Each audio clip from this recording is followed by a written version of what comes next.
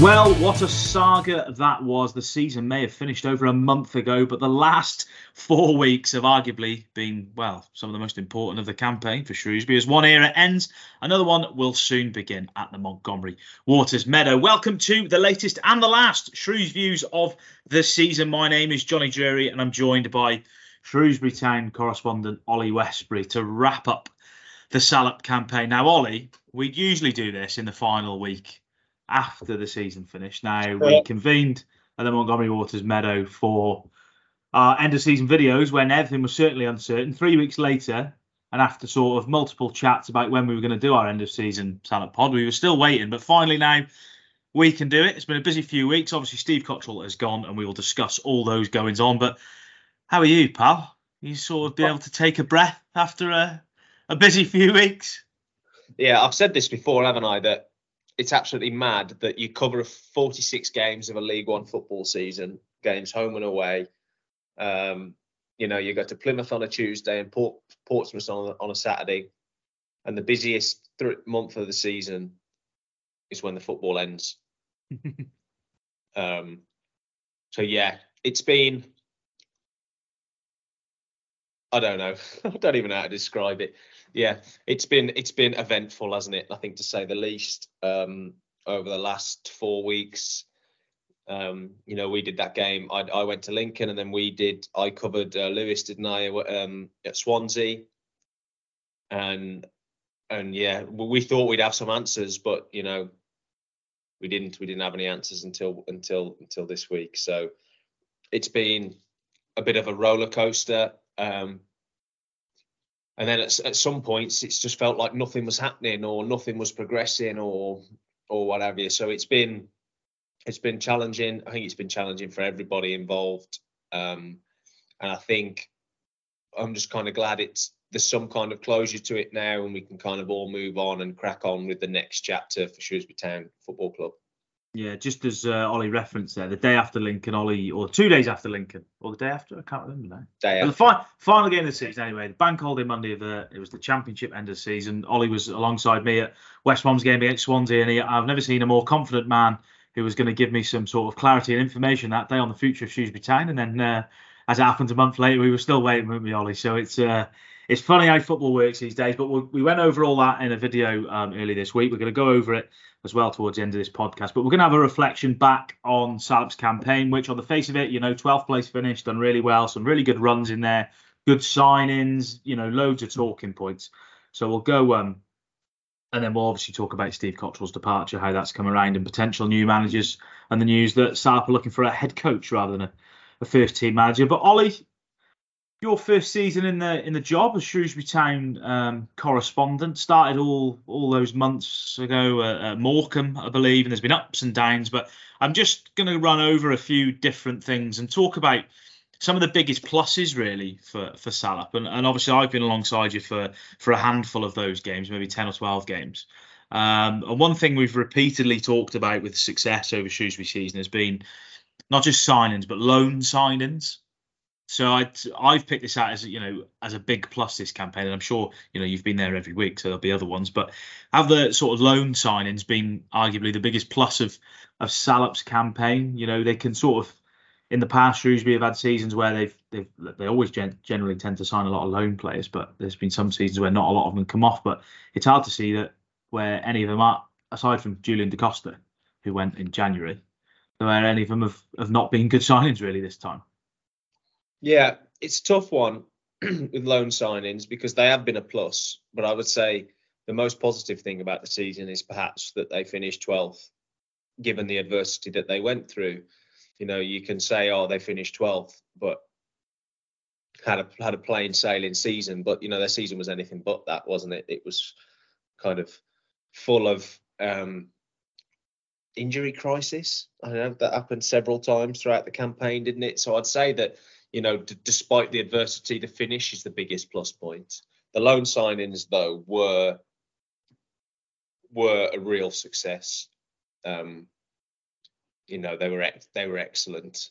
The signing of Christian Sadie, Taylor Moore, Carl Winchester, Rob Street, Killian Phillips when he came in January. They were all, they were all successes, weren't they? Some took a little bit longer to get into the mix of it. Some hit the ground running. And the players and the coaching staff always said that the thing about this team that you wouldn't know who's here permanently and who's on loan. And, I think that's a real telling sign. And, those loan players really were a success story of the season, I suppose. Is that the biggest compliment you can almost pay the players, I suppose? Loan players can come in and in any club and it can be like a personal for a personal gain as well as a team game. But I suppose in terms of the fact that you've just said there, it seemed like they were permanent signings and not loan signings. Is that the sort of biggest compliment you can pay them? Perhaps, yeah, perhaps, because I suppose that when the going gets real tough and when you're really up against it as a player, I suppose you must know that, at the end of the day, Shrewsbury's not my club. I'll be going back to my parent club, and that's hopefully where my future will lie. And, they weren't like that, those players. They were 100% in. And as Steve Cotterill would have called them, he said they're all in.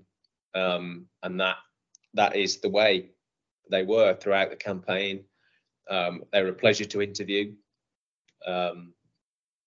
And a pleasure to be around the training ground, So, yes, excellent loan signings between Steve and his head of recruitment, Keith Burt. It really was it really was fantastic. Just on other points in the season, obviously we're going to spend quite a bit of this podcast talking about what's gone on in the past couple of weeks. But just looking back, you mentioned injury crisis, and I think you could probably categorise Salop's season into sort of 2 or 3 little runs, really. Obviously, had a good run earlier in the campaign. Then there was that Christmas period where I remember we did a podcast before Christmas, and we were like, if they win these 3 games against sides down the bottom, they're going to be right in the mix for the top 6, top 7. As it transpired, They lost all 3 of them. It was a bad Christmas. Yeah. Then they went on that amazing run of sort of 9, 10 games, I think, or 8, 9, 10 games.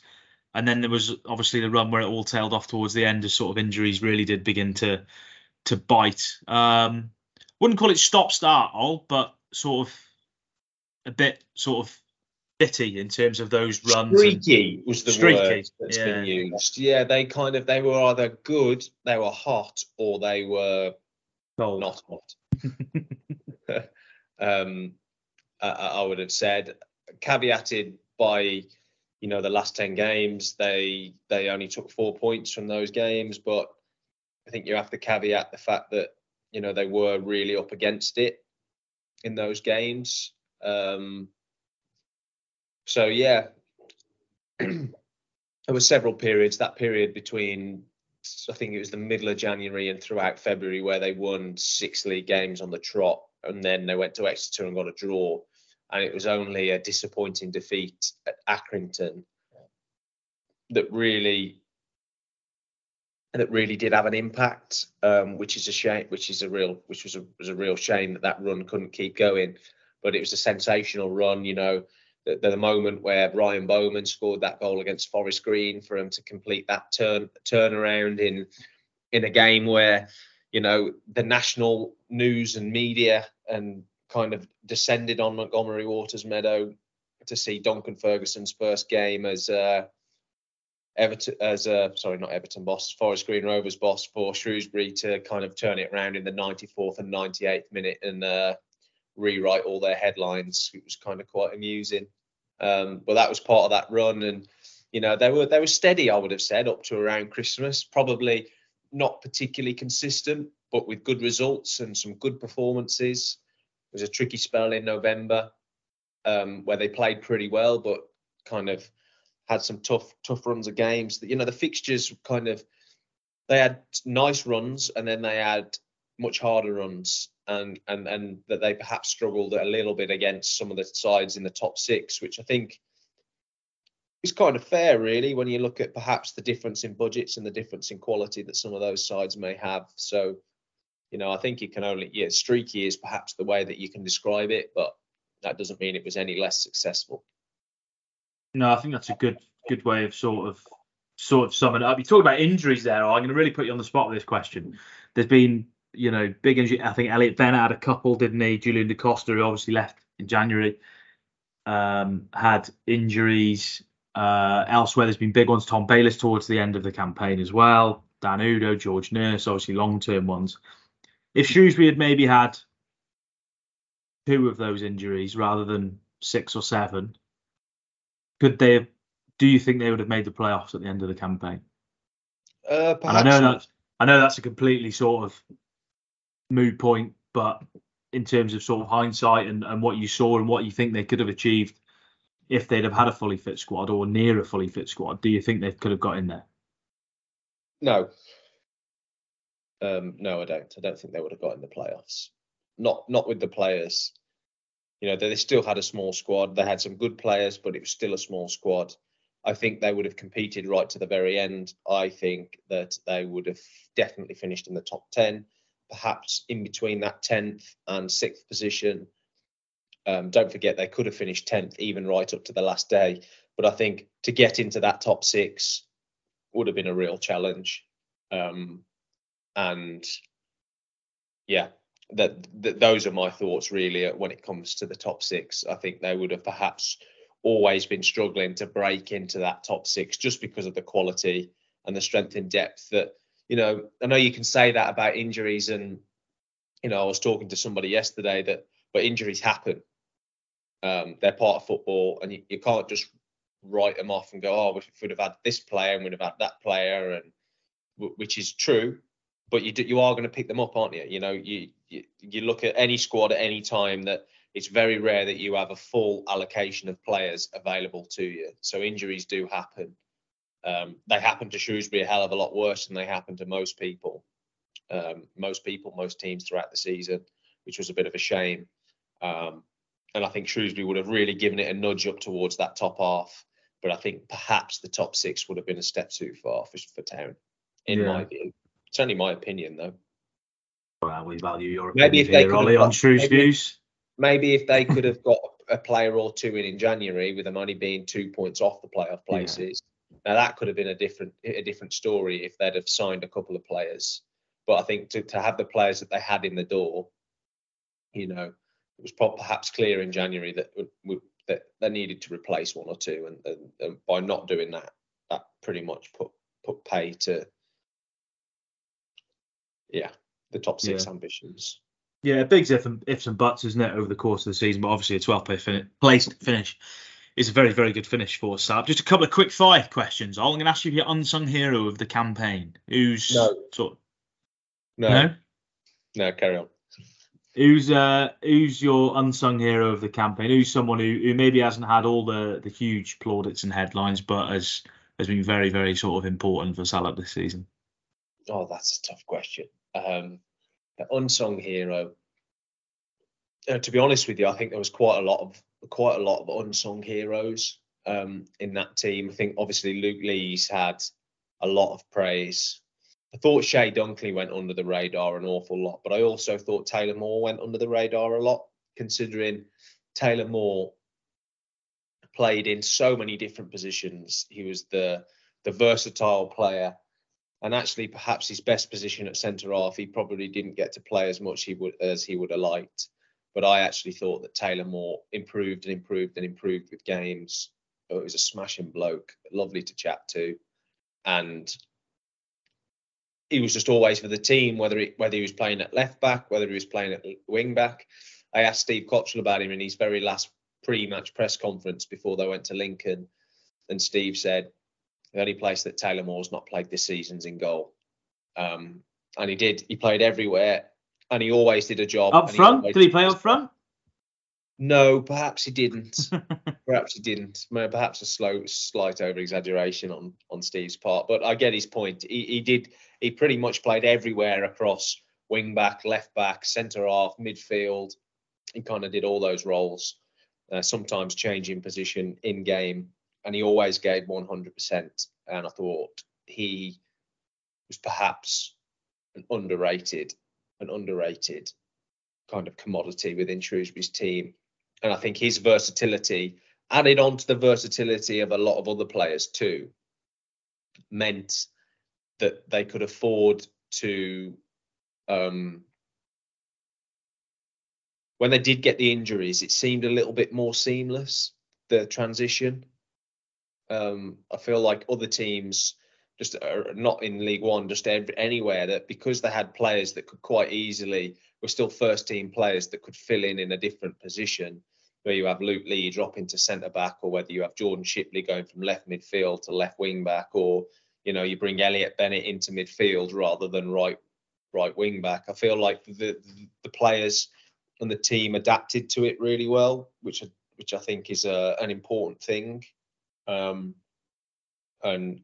yeah, so Taylor Moore gets the nod for me. That wasn't a quick fire answer because I explained it in a lot of depth. There you go. 2 minutes 33 seconds, I think that answer was, but we'll let you off. We'll let you off. Next one, I'm going to put you even more on the spot, but there's a stipulation to this answer. I'm going to ask you for your Salop player of the season, but you're not allowed to choose Luke Leahy because he's won a load of plaudits and a load of trophies in the end of season awards. So I'm going to ask you for someone different.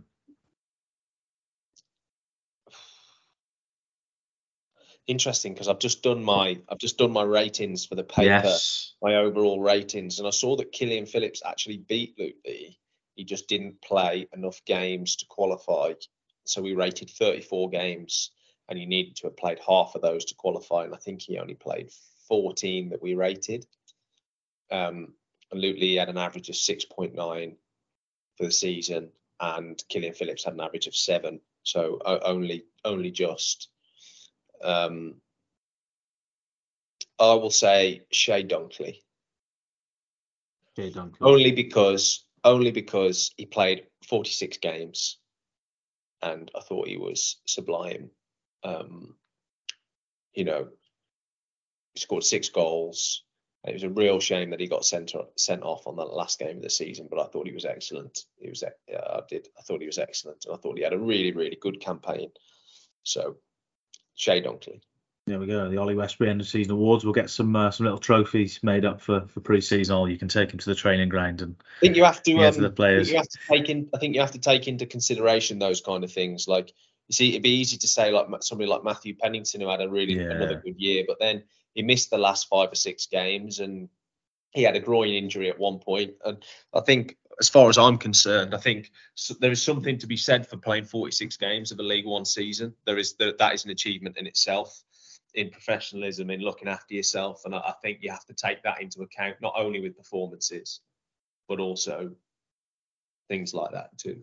Yeah, it's a fair old slog to play every single game, certainly in a League One campaign. Right, we're going to put to bed there the review of the 22-23 season, because all the people listening to this podcast will probably listen to it to hear what Ollie's got to say about the last few days, weeks, and what could happen in the next few days and weeks regarding the managerial situation at Shrewsbury Town. Now, we know by now it's been a long and drawn-out process since that game at Lincoln, where Steve Cotterill said his future was indeed up in the air. It wasn't until late last week where we heard that it was confirmed really that he was set to leave Shrewsbury, and sort of discussions were going on between him and the club. That's finally came to a head. It was confirmed on Tuesday that Steve Cotterill is to leave the Montgomery Waters Meadows. Ollie, first of all, I just want to get your opinion really on the process, or just the last month. Not ideal that it's taken this long. And yeah, what have you made of the whole situation, really, just in a nutshell?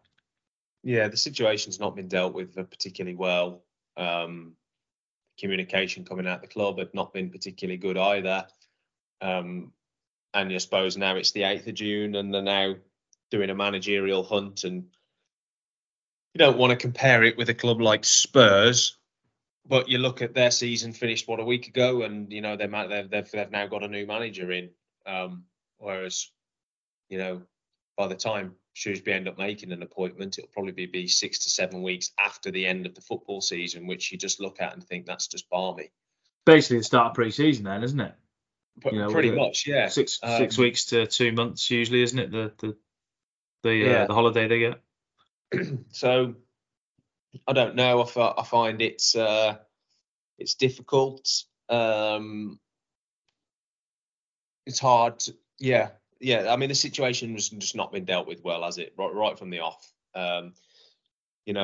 Forming a football board without telling your manager about it, and then knowing full well that your manager will be asked that question in the press after games, it's just been handled. It's just not been handled very well. No. It's hard because you don't want to criticise too much, because I actually think that some of the plans that are now in place will stand the club in good stead going forward. I think Mickey Moore is a really good appointment. It's an appointment that I'm quite excited about. When you speak to people about Mickey Moore, that lots of them have like good things to say about him. So I think he will do a good job. And I don't think the move to a director of football and the move to a head coach, I think that's a good move too. And I think it could really work. So you don't want to be too critical, because I think they have done things well as well. So only time will tell now of how that's going to pan out.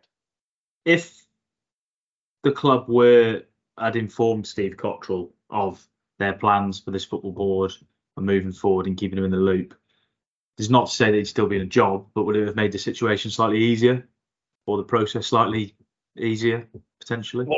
Well, but by informing Steve about the plans for the football board, what you wouldn't have had in that instance is that every time Steve's asked about the football board, his response is not going to be, I don't know, I've heard nothing about the football board, which kind of then tells you that the upstairs and the football side are not on the same wavelength, which kind of meant as soon as it started to come out, I think the first time, the day that Brian Caldwell, the former chief executive, left, I think at that point then, when Steve was asked about that, I think it wasn't then, he was asked about the new football board and he said that he didn't know about it. And then when Mickey Moore was approached and he said he found out about it when reports surfaced online, you knew that something was happening, something was up.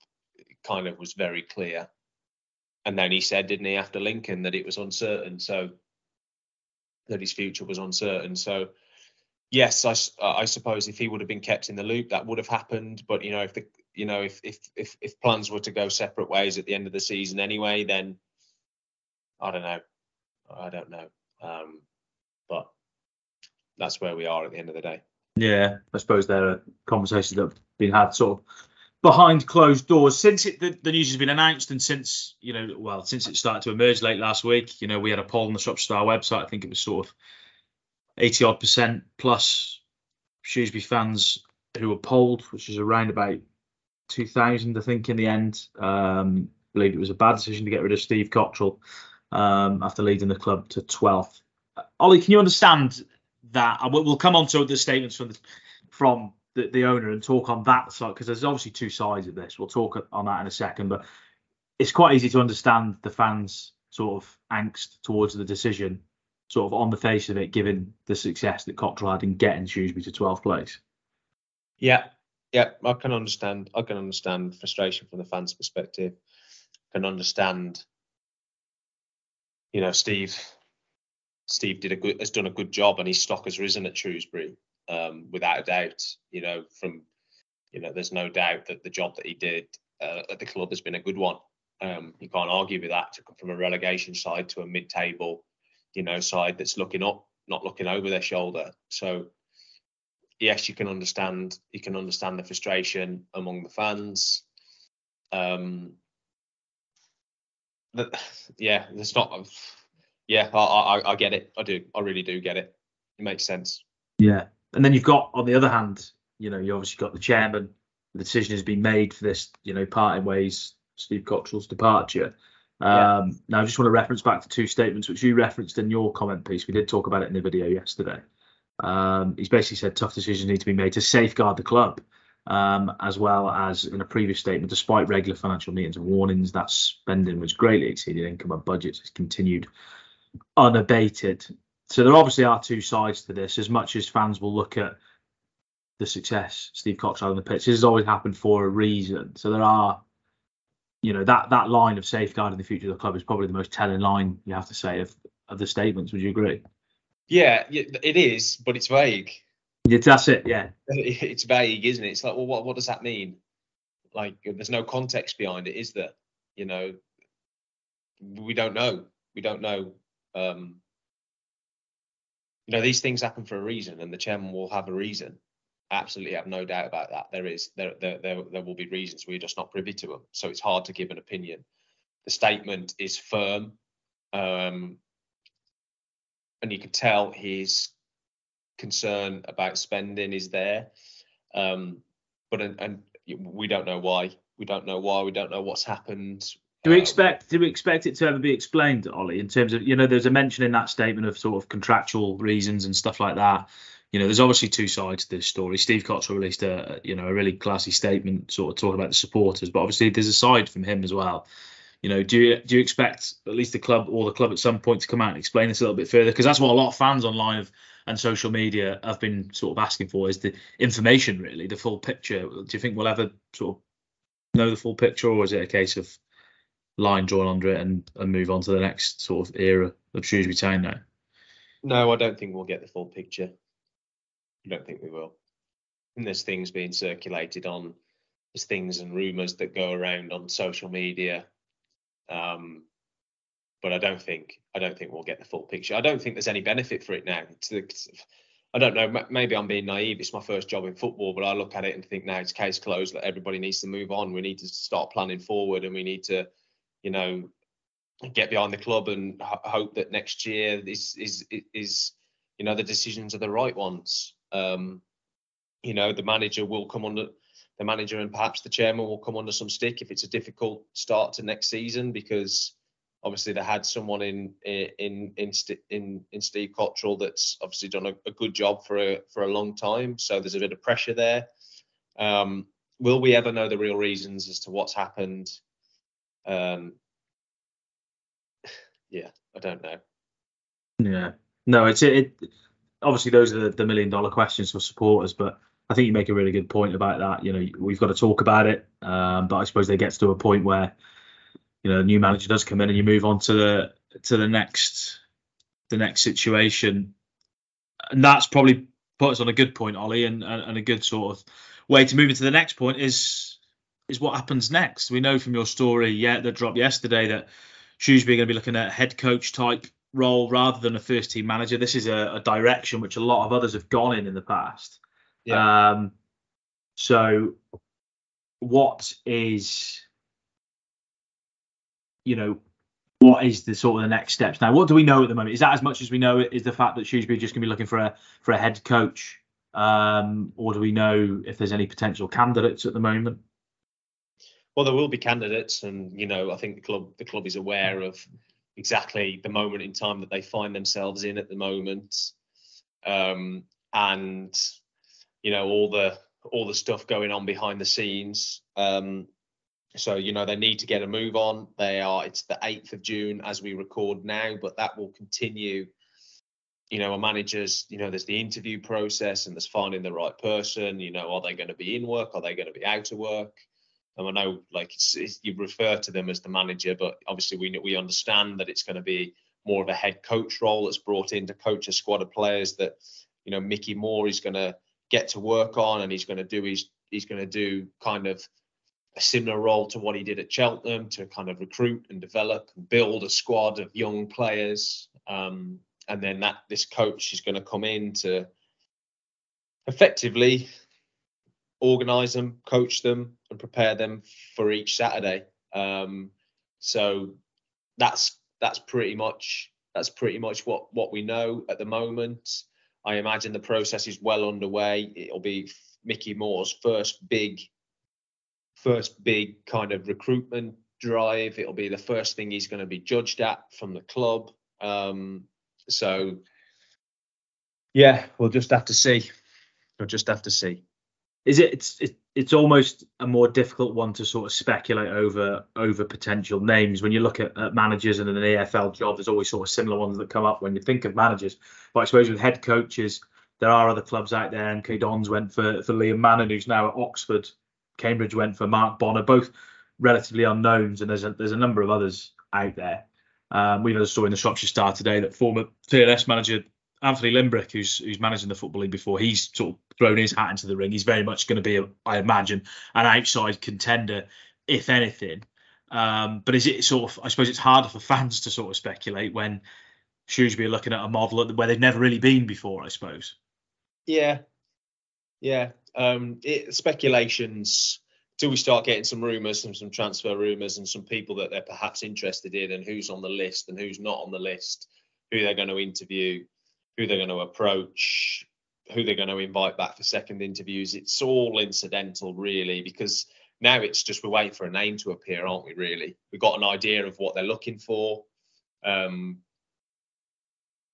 got an idea of what they're looking for, and it just depends if they find the person that they want or the circumstances around that. So, yeah, we're just going to have to wait and see as and when they kind of get some answers, and we'll kind of, as and when the rumour mill starts to turn, we'll try and cover it as best we can, see if we can get a few stories on, who they're keen on, who they're not keen on, and hopefully this is how this will develop over the next few days.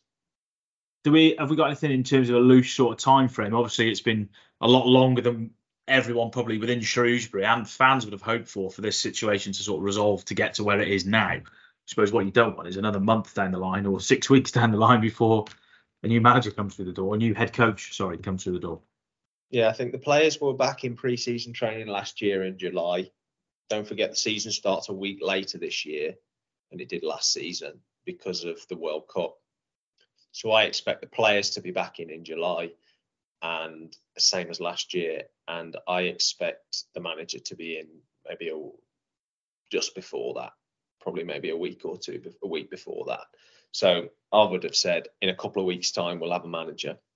I would have thought they would like to get it done before that, but that seems to be the goer. That's it as I understand it. Yeah. We'll have to sort of wait and see. And as you said, as Ollie said, keep on shopstar.com for all the news on that. Ollie, we're just going to wrap up with a couple of different questions. Probably the last one, which is very, very difficult to answer. But your first season in the job, enjoyable time covering Salop? It's certainly been, like you said, eventful. What's your highlight been in the campaign, apart from pre-press food at certain big grounds? What has my highlight been? I enjoyed Derby away when we were 2-0 down at half time, but came back to draw 2-2. I thought that was a really, really good day to see Shrewsbury fans packing out the Derby away end. 30,000 people. The facilities at Derby are top quality as well. It's a great ground to go to, one that I'd not been to before. I did enjoy Derby away. That does kind of stick out in my mind. Similarly, Burton Albion away 4-0. That was a pretty good day too. There were some dark days as well. I mean, Charlton away. My girlfriend came to that game, and we went to see some friends in London beforehand, and they were Charlton fans. And we all went obviously I went to the game to cover it, but my girlfriend, it was her first Shrewsbury game and they lost 6-0. Oh dear. And then I had to go back to the Charlton fans' house after, and safe to say, that was an interesting evening meal. So that was a pretty dark day when we got pumped by Charlton. Around Christmas time when we kept having players sent off, and then they kept getting, we kept appealing and getting the red cards overturned. That was pretty depressing, wasn't it, when that kept happening? And there were some cold nights in there too. Must admit, some cold nights. Peterborough away, bloody hell, that was Baltic. We have to say though, you are a cricketer, so you do get cold very easily. You're a fair weather sportsman, aren't you, Al? So. Yeah. Although I'm sure there were some cold nights in there. There were some cold nights in there. As it happens, my coldest nights of the season have ended up when I've been sent to Telford to cover the Bucks. Some of those days, don't mention that. Only the Salop fans will be sort of snarling at their phones at the moment. But I'm going to ask you one question, and it's going to be my final question, and it's one that I'm going to allow you to answer with no comment if you want, because it's a very, very difficult question to ask, given the fact that Shrewsbury haven't got a manager. They're still rebuilding the squad. We don't really know what's going to go on next season. Ollie, I'm going to ask you for a very loose prediction for next season. That's not in terms of 17th. There we go. He's gone in early. 17th. Get your bets on for that. Ollie Westbury's prediction for League One campaign. You sticking with that, all? 17th place finish. You've gone very early there. 24 sides, isn't there? 24 sides. I wasn't going to actually ask you for a position, but you've hung your high there. I'm impressed. 17th. 17th place. There we go. We'll revisit that in 12 months' time. Would you take that? Would you take that now? It's different. It's one of them, isn't it? It depends what squad, I suppose, Shrewsbury go into the season with. Yeah, with the budget, the kind of things that you kind of understand about the budget and the fact that money's going to be tight. I think 17th would be 17th in a cup run, I suppose, given everything that's gone on. But yeah, Ollie, very, very sharp. Very sharp off the line there. Ollie, thank you very much for all your time this season in your first season as Salop correspondent. Me and Ollie are going to be back every single Monday from next season. We're going to be starting in pre-season and we're going to be bringing you a little snippet of Shrews Views every Monday throughout next season, which hopefully will be a successful one.